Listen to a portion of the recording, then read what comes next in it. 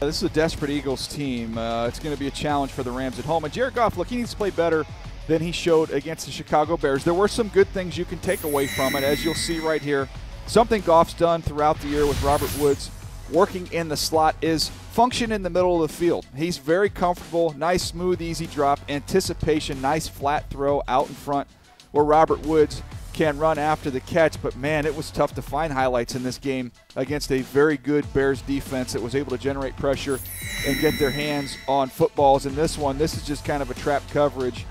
Watch Fuller on the outside, and Goff's eyes never leave. Never leave. He's got help over the top, so you know he's free to drive and undercut, and that's exactly what he does for an interception. And then, look, it's not all on Jared Goff with those interceptions. You had one was a Hail Mary at the end of the half, and this is an example of some pass rush just getting in his face.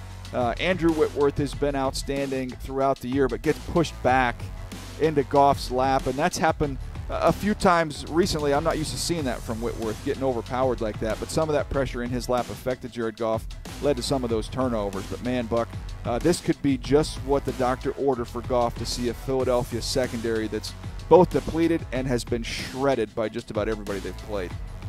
Yeah, absolutely. I think for both of these teams, the best thing that can happen for them if someone in the backfield gives them some contributions. Obviously, the LA Rams, if Todd Gurley can run the ball successfully, life is easier for him.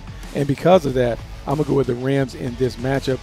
Look, Dak Prescott threw for 4 bills against this Eagles secondary, and I think you're going to see the exact same thing here from Jared Goff. I think the Rams at home, they win, and they might do it in pretty convincing fashion. I like the Rams big. Click here to subscribe to the NFL YouTube channel, and click here to subscribe to the Move the Sticks podcast.